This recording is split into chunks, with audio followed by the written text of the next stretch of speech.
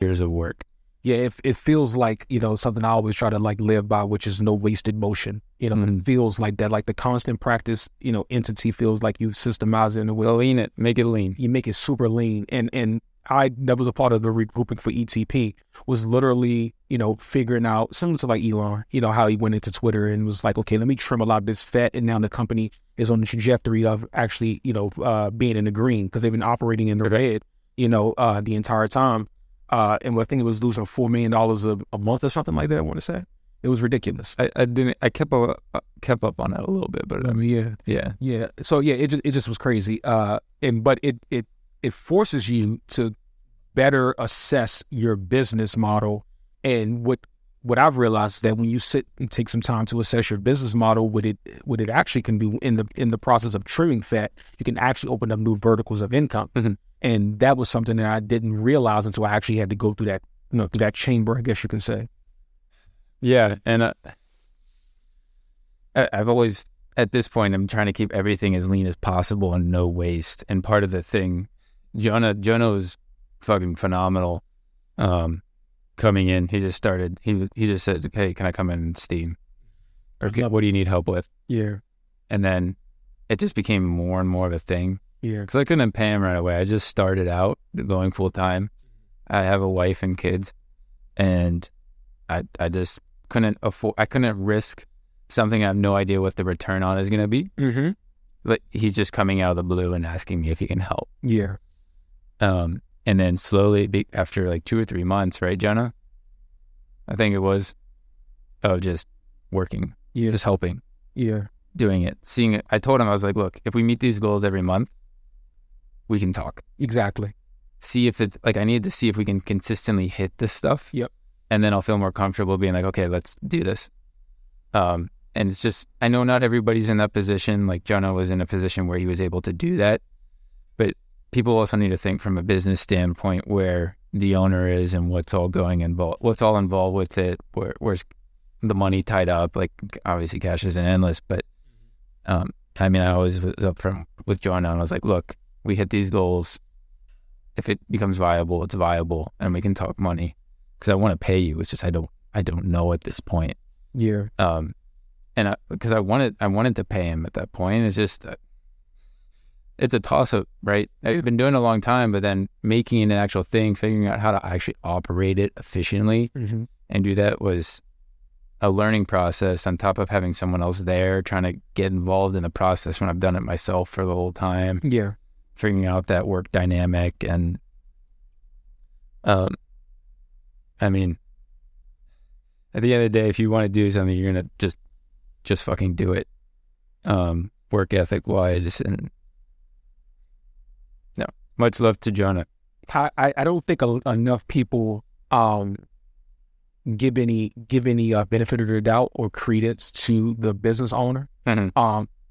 Again, which kind of goes back to the attack on capitalism and things of nature, which is the hierarchy of it all. They think that the boss is the imposing figure that is just taking advantage of the workers. Like, no, we're trying to use our minds to systemize this in the most efficient and sustainable way to be able to actually pay a service for your services. Of course. I mean, like, if you're bringing X amount of the store is bringing X amount of dollars a month, right, with just myself, if I'm going to bring you on and pay you X amount of dollars, the return on that better be X amount of dollars. Thank you. Otherwise, what am I doing? I'm just giving you money to help me out, but the return on it's not where it needs to be. Exactly. I could just make more money just paying myself and doing it all myself. And it goes back to productivity. You have the money itself is to pay you for your production. It's not to pay you to just be a part of something and do something. So the moment they are trying to recontextualize themselves or step into a different capacity within, some type of like structure, and it's required of them to like actually yield some results and be productive, and you have KPIs against their job description, that's when, there is a level of pushback, or there is like, that's where the whole, the relationship changes from just knowing each other to a business relationship, because now you're actually judging their production against what they're being paid. And it's no different in sports. Like I'm a Cowboys fan. People that know me know that. And I didn't want Dak, our quarterback, to get that money. Why? Because I was able to assess his productivity. Like, is he a force multiplier? Does he make the guys better? Can he throw guys open? Yes or no? He cannot. So therefore, he needs better talent on the outsides in order for him to be more productive. In order for us to get better production on the outside and get better talent on the outsiders and wide receivers, for people that don't watch football, to get better guys on the outside, you need more money to get the best guys, because your quarterback isn't multiplying them as they already are. So we have to now find talent that can multiply him. They have to get more open because he can't throw the ball into tight windows. He can't throw the receiver open. So therefore, if he should not be paid like a franchise QB making $40 million a year, hitting our salary cap the way that he hits our salary cap, say they could be said for $30 million, and our running back was making 17, I want to say, something like that. And those numbers were hitting our salary cap in a way where we couldn't get better.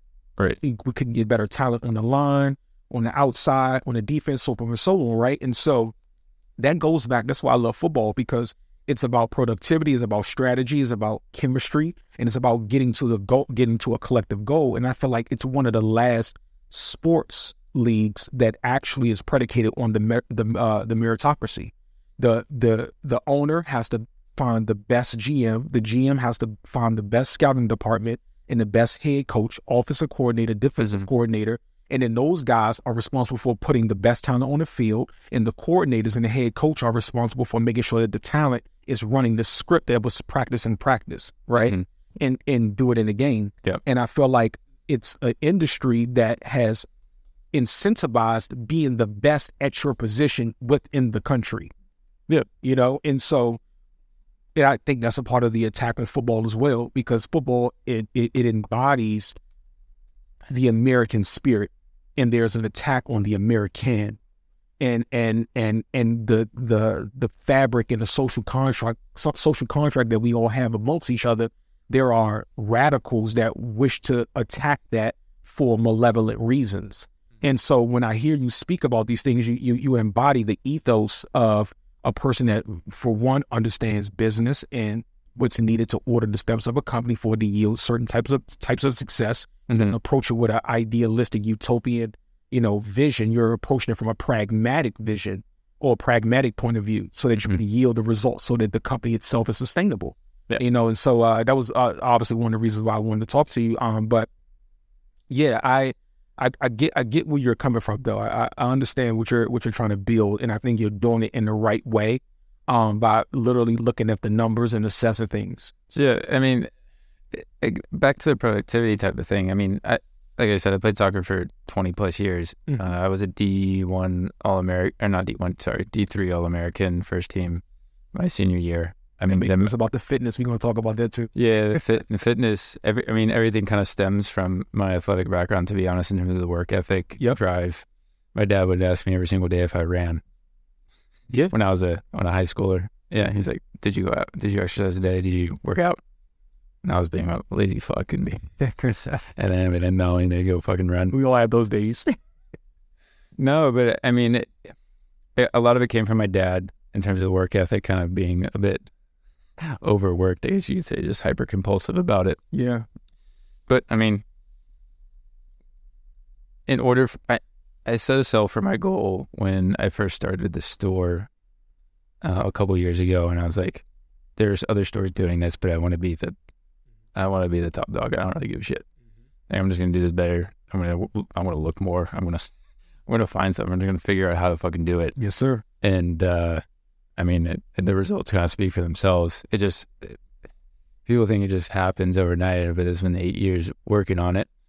And again, that's the whole reason for the name at the end of the day, is that the repetition, the practice, all that stuff. Because at the end of the day, that's all it fucking is. And even when you're at where you're at, you're still trying to figure out something else that you're fucking trying to do. And the practice just continues and it never stops. Yep. It just gets more and more refined and you understand more. Yes. At the end. Which creates a positive feedback loop. You become more efficient at what it is that you do. And because you're more efficient, you're now spending less time on things that used to be menial and time consuming. They're more efficient, which allows for you to better use your time to go and make strengthen a weaker point of your business, and allows for your customers to have a better experience, your employees to be able to now use their bandwidth in a way that better refines their skill set, and everybody's just working more efficiently and everybody's benefiting. Yeah, it's just getting those people that get that. Yeah. And Jonah's the only one that we haven't really tried too many people out, but Jonah's definitely the one that, and that was just effing random. Yeah. Like completely out of the blue. I would have planned that. That was nothing. Yeah. And it's divine timing. It's divinity. It honestly is. He came in a couple of times to try on some stuff when I had opened the showroom, and that was just kind of fucking funny, to be honest. And it just became a thing, and he's officially my first employee on the books. Yeah, which is crazy. He's a contractor for all of 2022, and then this year he's a W-2. Amazing.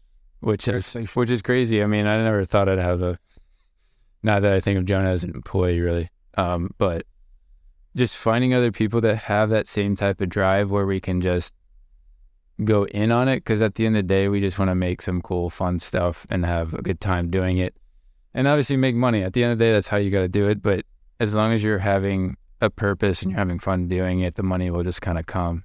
The taste is there. It's just like, how do you implement it in other ways, in other products, with other brands, stuff like that. And to be honest with you, Zeke, man, I was listening to a podcast, I want to say maybe yesterday or the day before yesterday, and it was someone just speaking about our society doesn't allow for individuals to stumble upon opportunities like this because they aren't devoted to the process. They aren't devoted to the constant practice. It only is a means to an end. I tell people all this. I tell my immediate family this all the time. I'm like, I like 5% of my job, like a lot. I love 5% of my job. The other 95% is just all the other shit. You know what I mean? Like, I don't know how to explain it. Like that 5% is the game you play. The other 95%, all the training, going to the trainer after a session on the field from practice, getting the treatment, doing any rehab you have to do.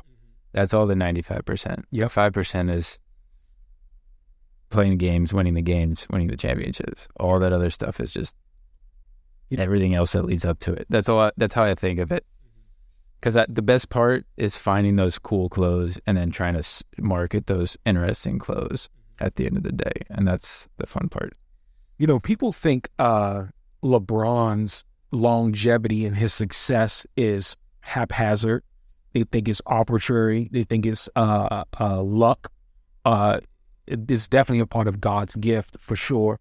But LeBron, like Zion, has enough natural God-given ability to just ride it out on that alone. He could have done that.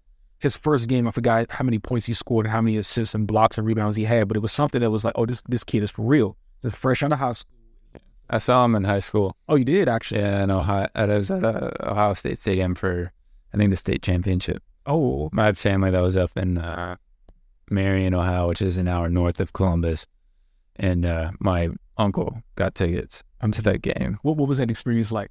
It was crazy. We were up we actually got box seats or something for that high school game. My uncle knows some people in the area, but yeah, it was me, my dad, my uncle, and my cousin. And yeah, I remember that the slam issue that came out with him and Sebastian Telfair. Was it Telfair or Telfair? Yeah, it's Telfair. Telfair. Yeah.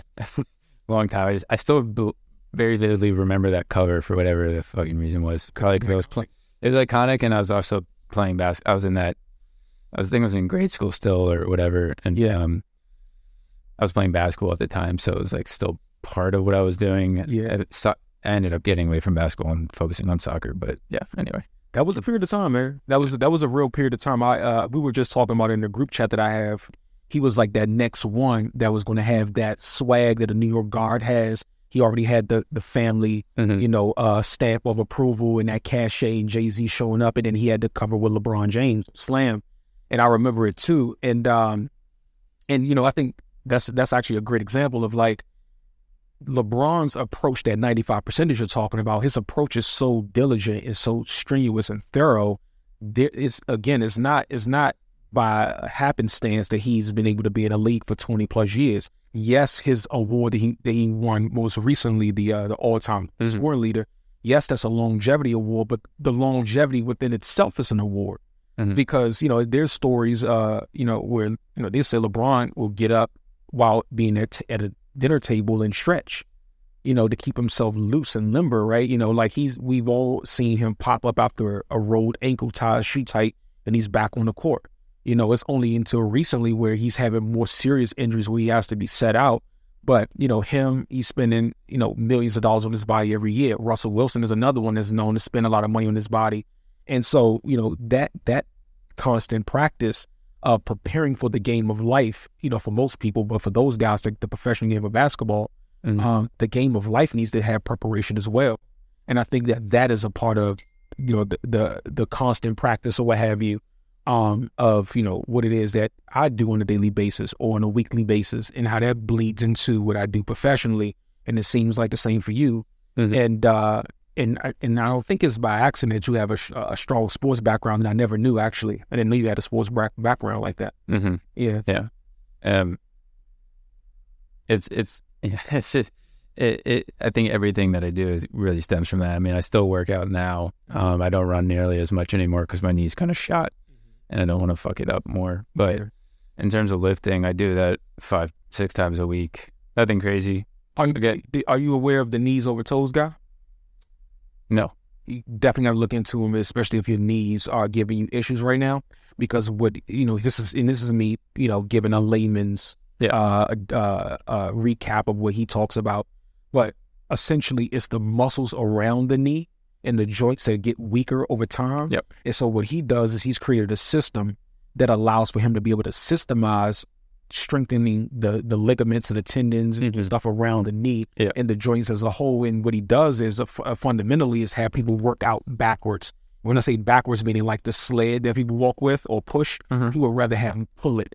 Instead of running on the treadmill, he'll rather have you walk down it backwards on the incline to create that level of tension around the knee to strengthen the quads. And it's this area. It's that area there. Yeah. And so, he has countless stories out, and, for everybody that's listening, knees over toes guy, all one word, obviously. But on Instagram, he has a lot of videos, of just strength training. And a lot of the issue I think comes from, obviously playing soccer, but I also, when I played, I am very much on my toes more so than other people. Just kind of, I don't know if it's because I'm tall or just developed a bad habit. And I think that kind of factors into the level of stress. That it's mainly on my right knee, but my left one's fine. But yeah, it just it came down to just not, at this point in my life where I am, the added benefit of doing cardio, honestly, isn't really there. Yeah. I can get a good cardio workout just by doing more of a hit lift. Doing that within 30 minutes and just going from one set to the next, and then just keep doing it for 30 minutes. Yeah. And by the end of it, I'm pretty gassed anyway. I do still play. I dribble and kick the ball around on the field, which for those that don't know, that can actually be quite a workout if you don't do it that often, especially if you don't run. There's being running fit and there's being in soccer or basketball level fit. It's completely different. So true. Yeah. So you could run the whole fucking summer, and then you show up and you try to play, you'll be fucking gassed in 5 minutes.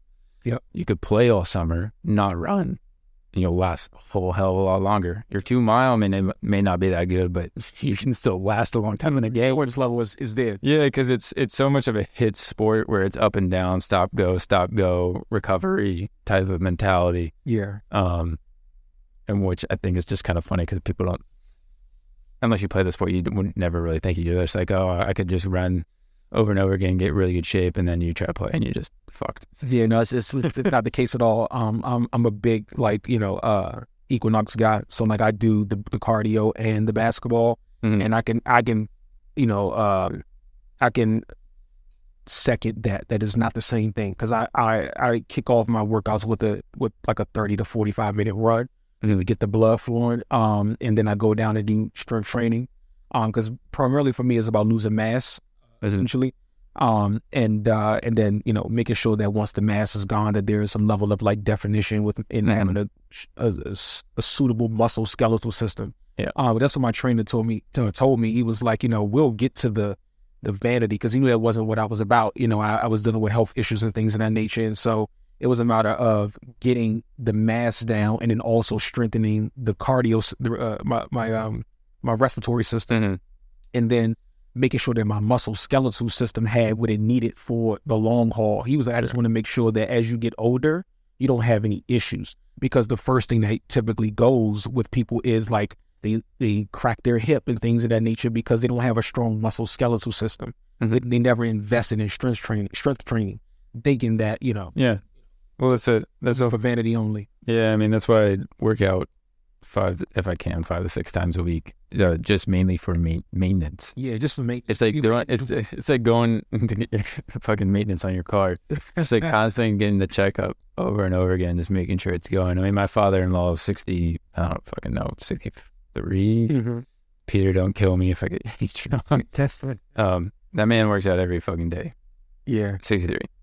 Yes. But he was keeping up with us, me and my brother-in-law, in the 3 mile run, keeping up with us fine.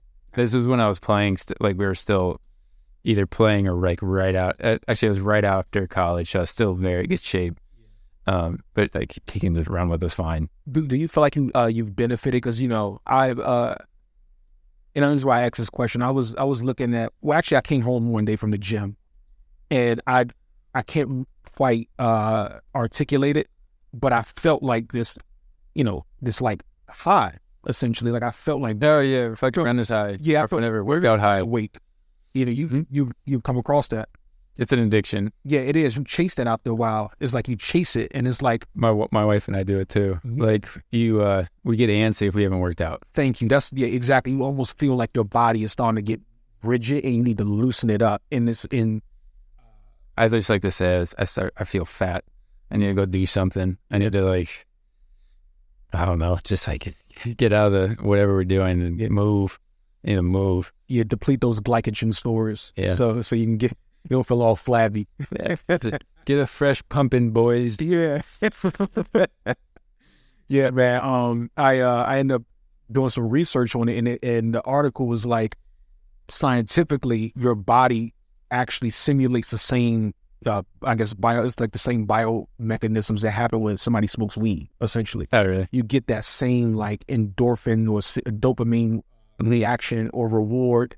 And it obviously puts your body back into the circadian rhythm, rise with the sun, set with the sun, like that whole feeling. And once I got exposed to that, I began to chase that, and obviously it had a bunch of benefits. But I feel like I'm mentally sharper. I feel like I have a better, like, almost. I feel fresh. I feel fresh after I work out. Yeah. Or refreshed, whatever you want to say. It's a good stress reliever. I highly recommend anybody to start working out or just go run. Just go do something outside. Just relieve the stress. There's nothing better. And it builds that character. It builds the repetition. The more frequently you do it, you'll just continue to do it, and then you'll want to continually do it. Exactly. Partly because you don't want to lose the progress that you made. Oh yeah. It's very hard and difficult, maybe that first 2 or 3 days, getting back into the gym after maybe a 2-week layoff, which is typically like holiday break. You probably been eating some bullshit, and so you feel it when you get back on that treadmill, and it's like, I don't want to feel this bad again. Yeah, the worst is when you get sick and you're trying, after you're over your sickness and you're getting back. Like my wife and I got a bad stomach bug in February. And we did too. Yeah. I think it was called a neurovirus. Yeah. Oh yeah, because we were like, how do we get sick? And we don't ever get sick. And same. Yeah, but that shit fucked us up. I was in bed the whole day. I was out in bed the whole day. I couldn't move. Crazy. It was weird. But after that, like the symptoms lingered for a while too. The symptoms lingered for a while, and it took me a while to get back into the gym. And once I did, it's like you start back at kind of at zero again. Like I can feel when I do my pull-ups, I'm like, I'm feeling weak after a couple. Whereas like if I'm in a routine of doing it for like 3 weeks straight, I get on that pole bar and just fucking pump them out. And it's just kind of funny how that does it. Yeah, man. You know, to be honest with you, I think, you know, a lot of this also is like neuroplasticity, like just the fact that your brain has a better ability to build new neurons and learn new things. And I think that is the biggest benefit that I feel like I've gained from being physically active. You know, coupled with, you know, I'm a big supplement guy. Like, you know, I do lion's mane, mushrooms from Host Defense. That literally saved and I'm not even being like, you know, hyperbolic when I say this or being overzealous at all, but Paul Stamets' Host Defense brand literally saved my family's life. And it started with me because I ended up using it once I was on my health journey to get back. You know, fast forward, COVID comes around. Thankfully, early in the year, my mother actually took my advice and was like, hey, Mom, you need to make sure that you're on a Garicon, breathe the mushroom, and lion's mane. Those are the 3 I take every day. You know, not even factoring in the vitamin C with bioflavonoids to make it more bioavailable. It's basically simulating eating an orange or greens, you know, whatever. And so, and then vitamin D and magnesium. I'm like, you take these 3 supplements here and you won't have any issues. I mean, my grandmother, 60 plus, kicked it. Grandfather kicked it. That whole household, my mother's household, everybody kicked it except for her now late husband. And I think that's more of like, you know, sometimes like, you know, men, we're very like, I don't want to go to the doctor. I don't want to take these supplements and all this shit. Like, it's like this very like rigid thinking, right? And the lack of, you know, being receptive to things can actually be to your detriment. And I feel like I had my own case study within my own family, some households, where everybody was on from probiotics coupled with all the things I just mentioned before, you know, and everybody kicked it. And my little sister, because she's younger than everybody, she didn't even get it. So it's like, you know, that's it. It's crazy. It's like, my daughters never got it. So so my wife and I both did, but so I mean, you know, I just think that it needs to be a level of emphasis on, you know, making a concerted effort to do somewhat of a positive thing for your body on a somewhat consistent basis. You need to be taking care of yourself at the end of the day. You can't just be, I mean, there are plenty of people that do it. I'm not trying to shame anybody or anything, but especially if you don't come from that type of background, though, I can understand how it can be hard to get into that rhythm and routine of working out, taking care of yourself. Like, it's not easy. That's the fucking point of it. The reward is how you feel, how you look.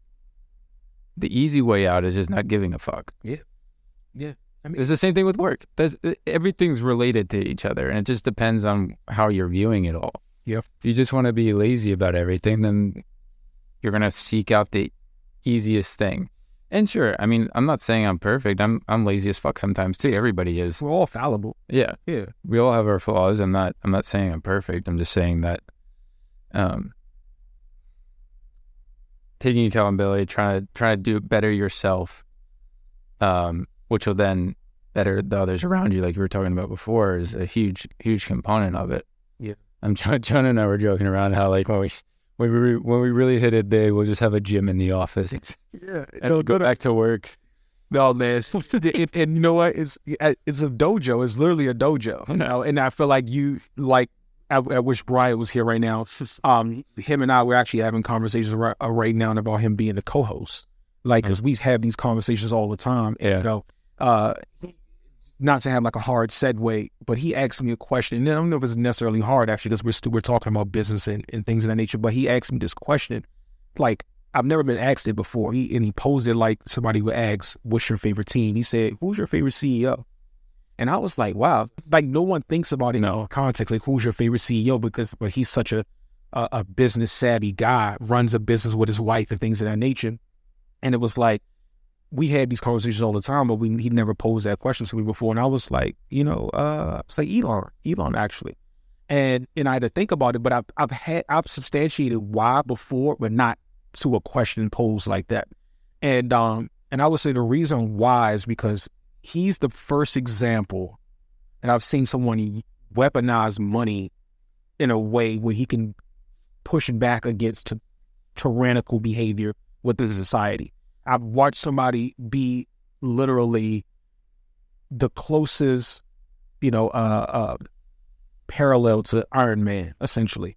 The fact that he can literally make a decision to move Starlink satellites over Ukraine to be able to help them better communicate, even though they still gave him their ass to kiss, and the U.S. government all to come back around and say, hey, can we use your satellites again to fight this proxy war that you all probably shouldn't even be involved in? And he was like, no, like, you guys are like literally assholes, and like, why would I do that? And then you're also a part of the same crew that's like they're doing with these Twitter files and like, weaponizing government.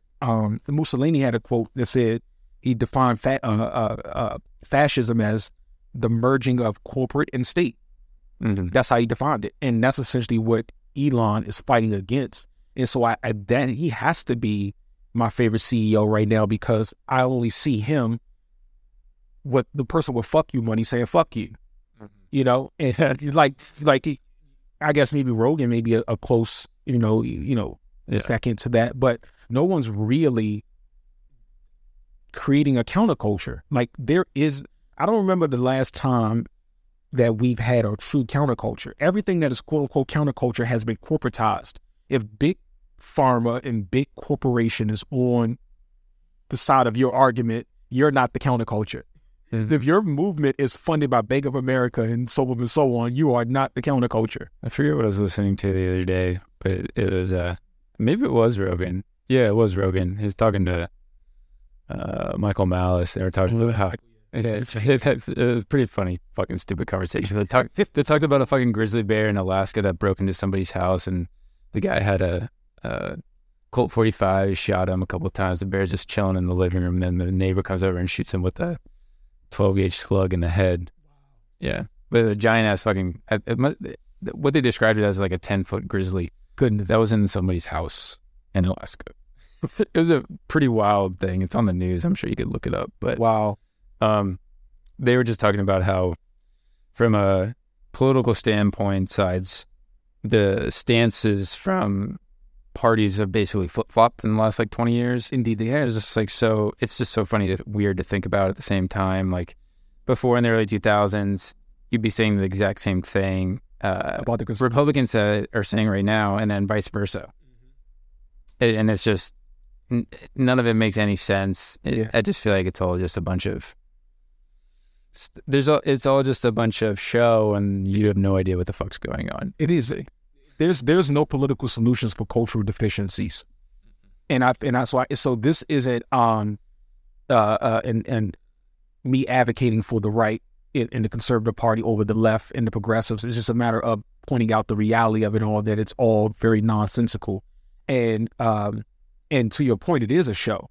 It reminds me of Plato's quote where he said the city is what it is because the citizens are what they are. Mm-hmm. And then also Plato's allegory of the cave, like where, you have the performative showman, mm-hmm. and you have the prisoners looking at the showman playing in front of the fire on the wall, and then the prisoners are looking on the wall thinking that's reality, when it's really not reality. Those are performative showmen playing in front of a fire that's projecting onto the cave wall that it's bigger than what it is, and that it's always look at this while I do this. Exactly. Let me look at this hand while I do this with my other hand. You can't see the other hand, what I'm doing with it. Yeah. Just pay attention to this. Yeah, I hate it all. I hate it all, honestly, because I feel like, and I try not to use the word hate. Actually, I'm like, this is not the words I want to put out there, mm-hmm. but I really dislike, what's happening, because I feel like there is no longer a thing that unifies as us.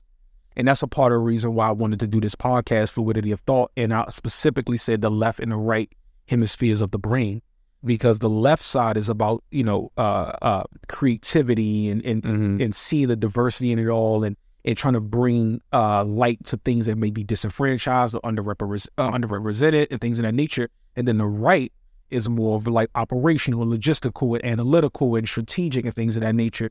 And you need both. You do 100%. For any business, anything to operationally work well, you need both sides of it. Yeah. I'm curious to know your thoughts about the Pharrell and LVMH situation. Like, what are your thoughts around that? What are the ramifications of this new partnership between them two. Hot take. Hot take. Hot take.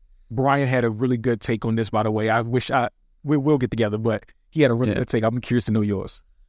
Well, I'm very on the pulse. I watch a lot of YouTube content, so there's bits of information that kind of get sprinkled in from specific people that I watch. I think it makes sense why they would do that to me. Whether I agree with it or not, I just feel like it's kind of where the space is going, unfortunately. Right,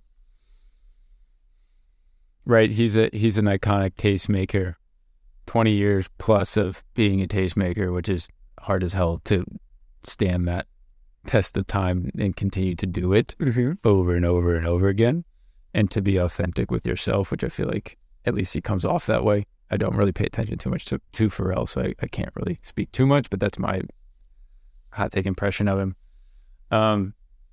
In terms of LV and him together, I mean, you can see how he can pull certain people into the space and maybe make it work well. Somewhat similar to like how Virgil operated, but maybe a little bit different. Yeah. I think you can kind of carry that similar ethos, but in a slightly different way. But that the customer that LV has gotten over the last couple of years since when Virgil was in there, I think obviously translates probably pretty well to stuff Pharrell would probably be doing. Is it the right thing for fashion? I don't know. It's very interesting to see, right? You have a mixed bag of celebrity-esque creative directors mixed with traditional creative directors or designers, I guess you could say. And the houses are going in different directions, right? You have, I guess you could say, I think Daniel Lee's more of a traditional creative director from that standpoint. I think he went to CSM or something like that. And he's at Burberry now, and he's going to be doing his thing. So that I feel like it's just a completely different business model. Like if you compare the Burberry business model that they'll probably be doing, it'll be more similar to Bottega Veneta and what he did at Daniel Lee, obviously with the Burberry twist on it. But then LV's in this like other space where I feel like there's the opportunities for collaborations, even though I dislike that word a lot. There's just a lot of different things or connections where he can pull from different people, get them involved to do different interesting things, which I don't have a problem with. I'm not saying I like it in a negative sense. I'm just saying that's maybe where I see it going in that sphere. I mean, what are your thoughts on it at all?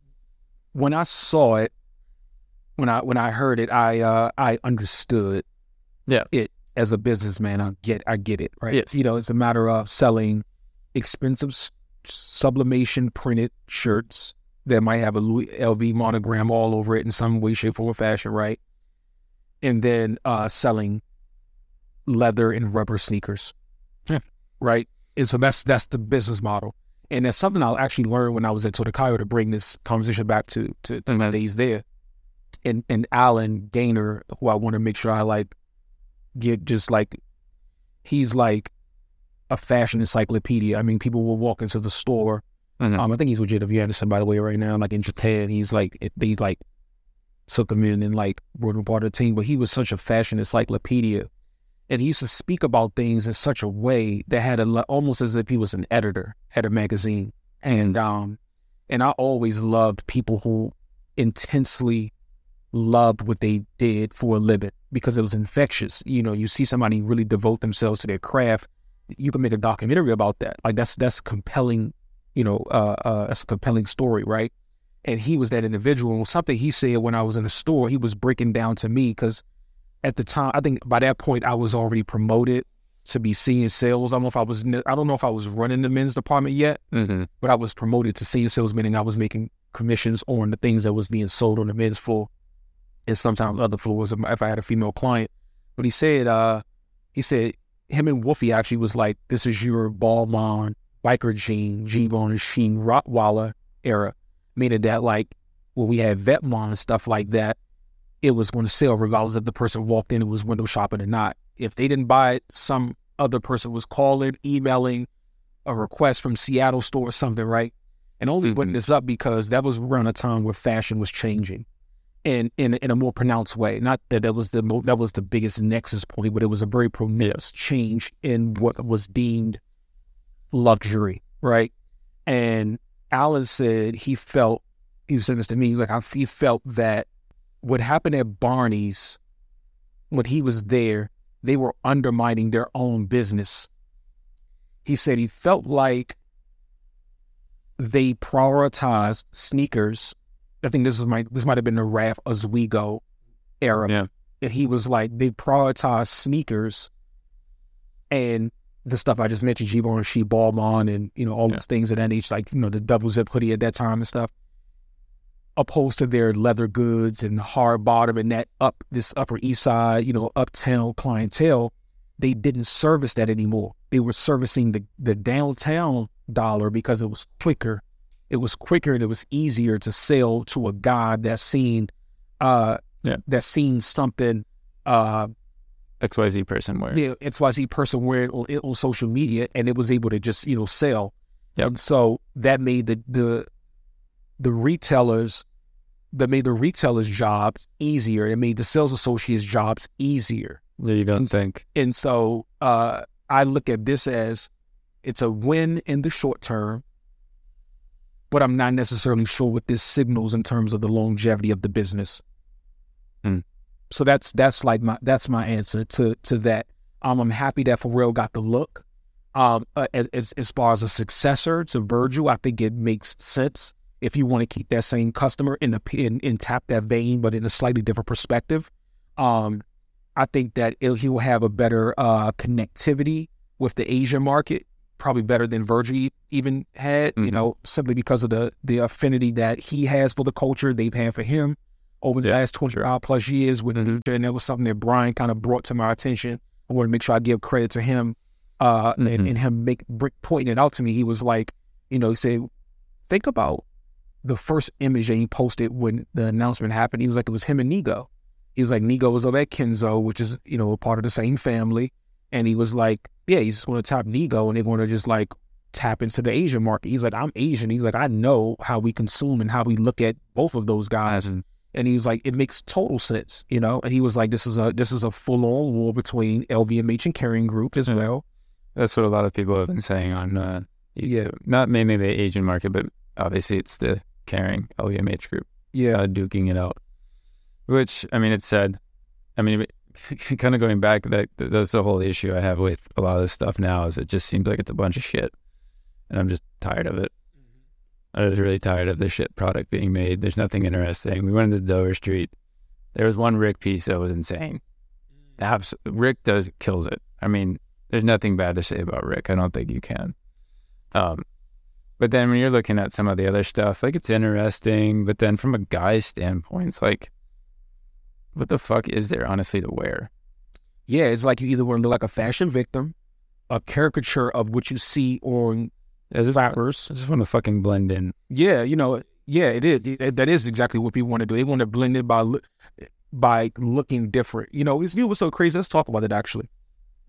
So we already established that I was at Totakayo running the men's department. We couldn't even sell Marnie to. We were double exposing Marnie mohair sweaters, the ombre yellow, the blue, and the ox blood burgundy ones. Yeah, like I remember those pieces.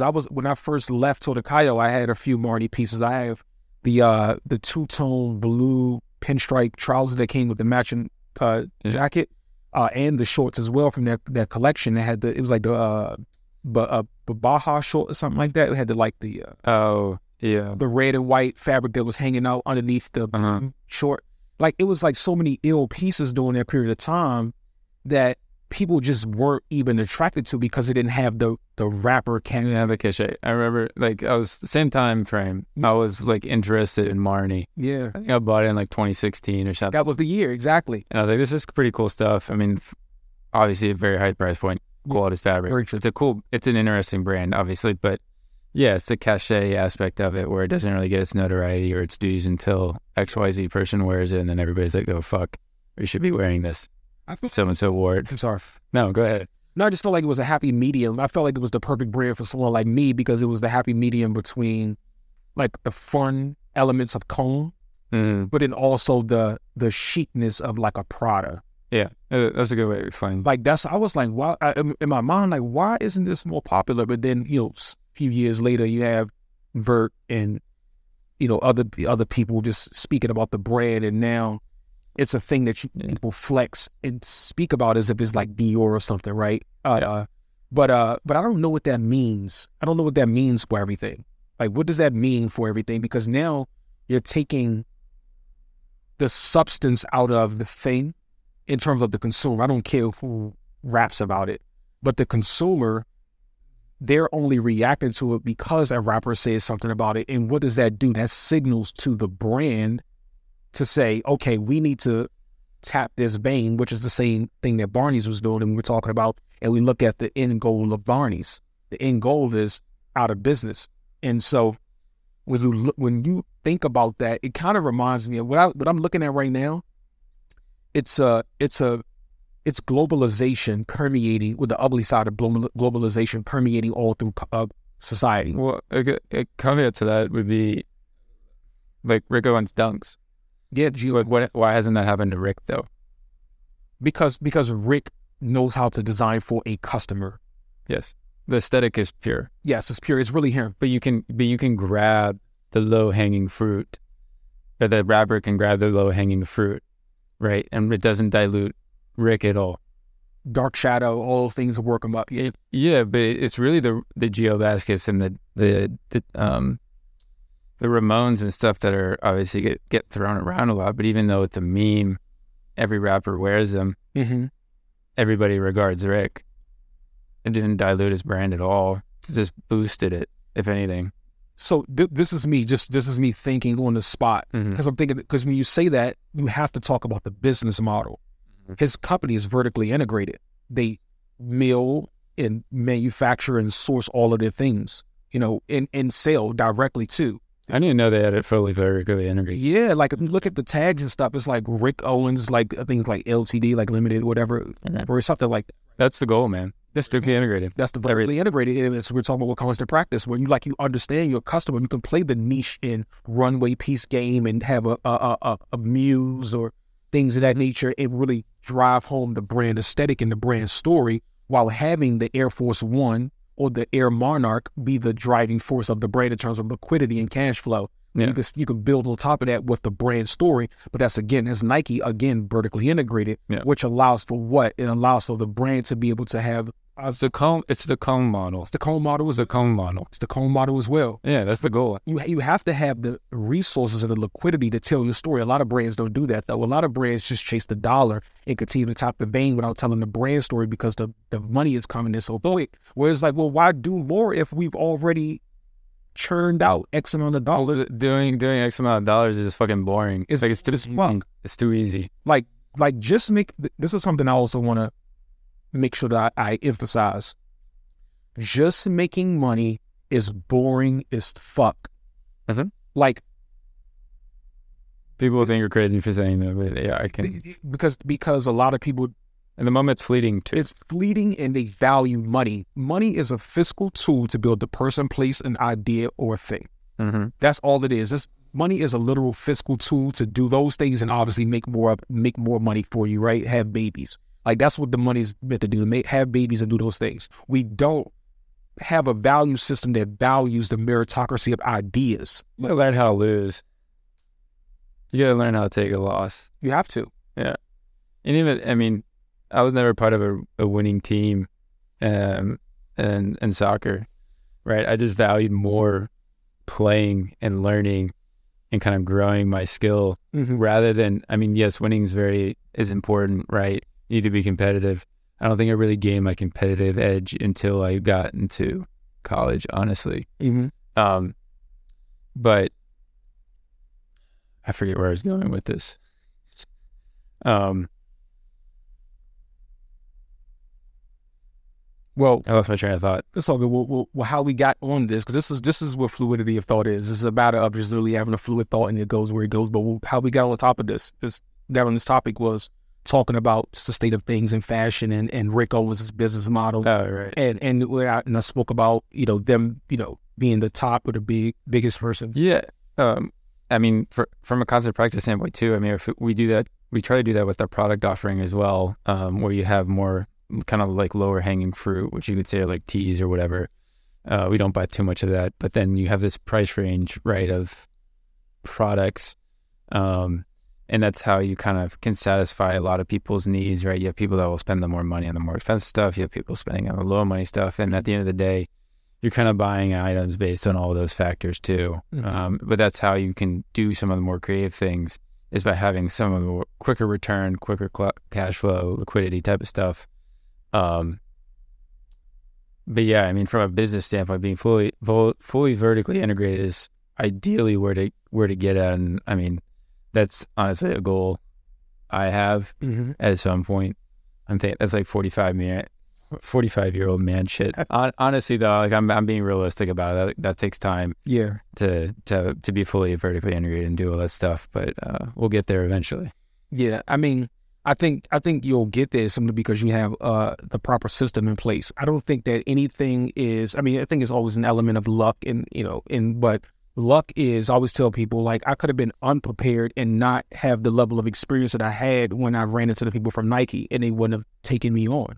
So I would have been unlucky in that situation, opposed to being lucky because I had all of those years, right, in terms of freelancing and having certain relationships and having a level of understanding of where the Nike product and fashion sits. So I guess I'll give a little bit of context to that because we're talking about fashion and business models and things of that nature. I'll give a bit of context to because I don't think I've ever spoken about this publicly, but Nike was losing a lot of market share to Adidas. Like, they had Raf Simons, Rick Owens, A$AP Rocky was stamping it, Jeremy Scott, Pharrell with the Stan Smith deal and all the stuff like that. Like, it was a lot happening with Adidas. They just don't have the ability to storytell, and they don't have a strong enough product to be able to compete in the way that they need to compete in order to dethrone, in the American market, at least, Nike. Yeah. And so me coming out of Totakayo I was the perfect individual to be able to usher them into the future, essentially, because on one end of it, they were seating wrong. I came in and I literally owned the seating list. Like, the document itself was created by me, and my boss Paul gave me that responsibility to, like, figure out who needs to get the product and why. Yeah. Once I showed him who was getting what, and he saw it, he was like, okay, cool. After that, it was a go. Nike needed to understand how their products sat in the fashion sphere.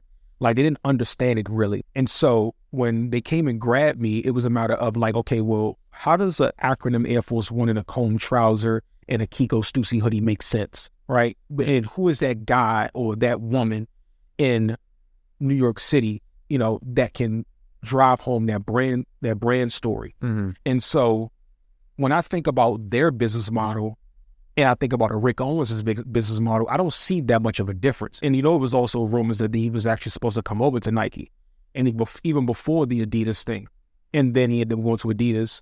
And then even after the Adidas deal was over, he was supposed to come to Nike, and it was supposed to be, Rick Owens. Oh, okay. Yeah. It was supposed to be that they knew they had to, like, figure out a way to authentically ingratiate themselves in that world so they can understand that and also drive home the brand story, while that's not really the thing that's keeping the business afloat.